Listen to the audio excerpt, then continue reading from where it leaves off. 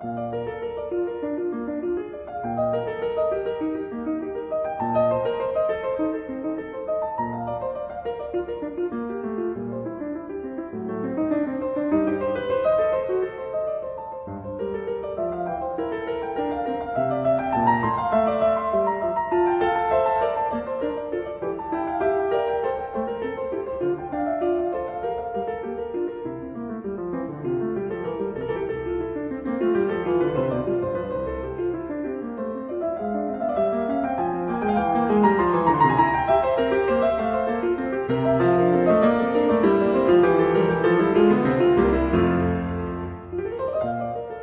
cannot play, pieces I don't feel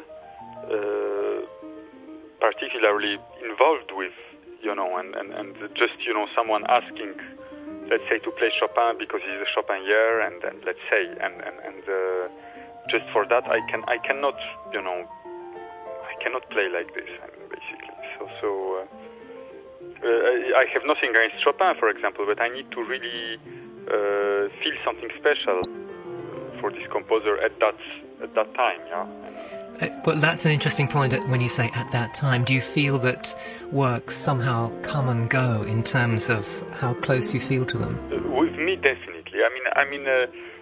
I would say that a few composers maybe are more stable than others, and let's say Bach or Mozart, I think I feel just constantly happy playing them. But composer like Chopin, for me, for example, it's very periodic, really. And in fact, now I feel again, I'm starting to feel the urge to play Chopin, but I am not there yet. Yeah. Is there an area of repertoire that you have not yet discovered for yourself that you are interested in learning? Well, I'm sure there is lots of things. I must confess, contemporary music is a field that I have not explored much, and I always feel a sense of guilt that I don't do that, and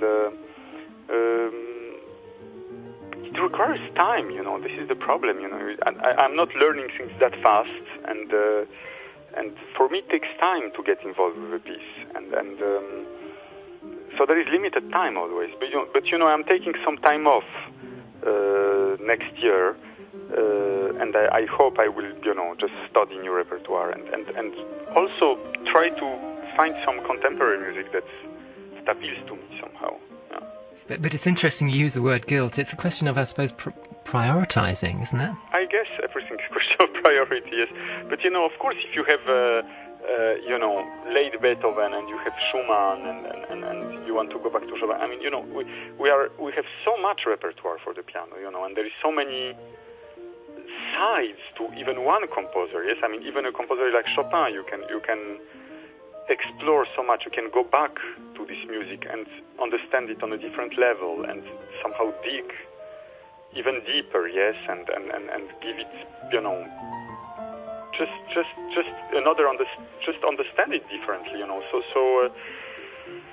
Yes, I guess it's the embarras de richesse. Yes, it's, how do you say in English? It's basically almost too much repertoire. Yeah. And you're giving a masterclass today. Yes. Later. I must let you go in a second. But talking about priorities, how much time do you give to working with young musicians? Oh, I don't do that usually. Here it's a bit of an exception. I don't consider I don't have any pedagogical instincts, let's say. So I've been offered a few times, to teach, and I am very careful with this because I don't know what can I teach others, really. I think the most important, the thing cannot be taught, I think, and yet teaching is probably necessary. But I have to resolve this. What can I bring to young people? Yes, what can I teach them? I also have the impression I have to learn so much myself, and so many things are not resolved in myself.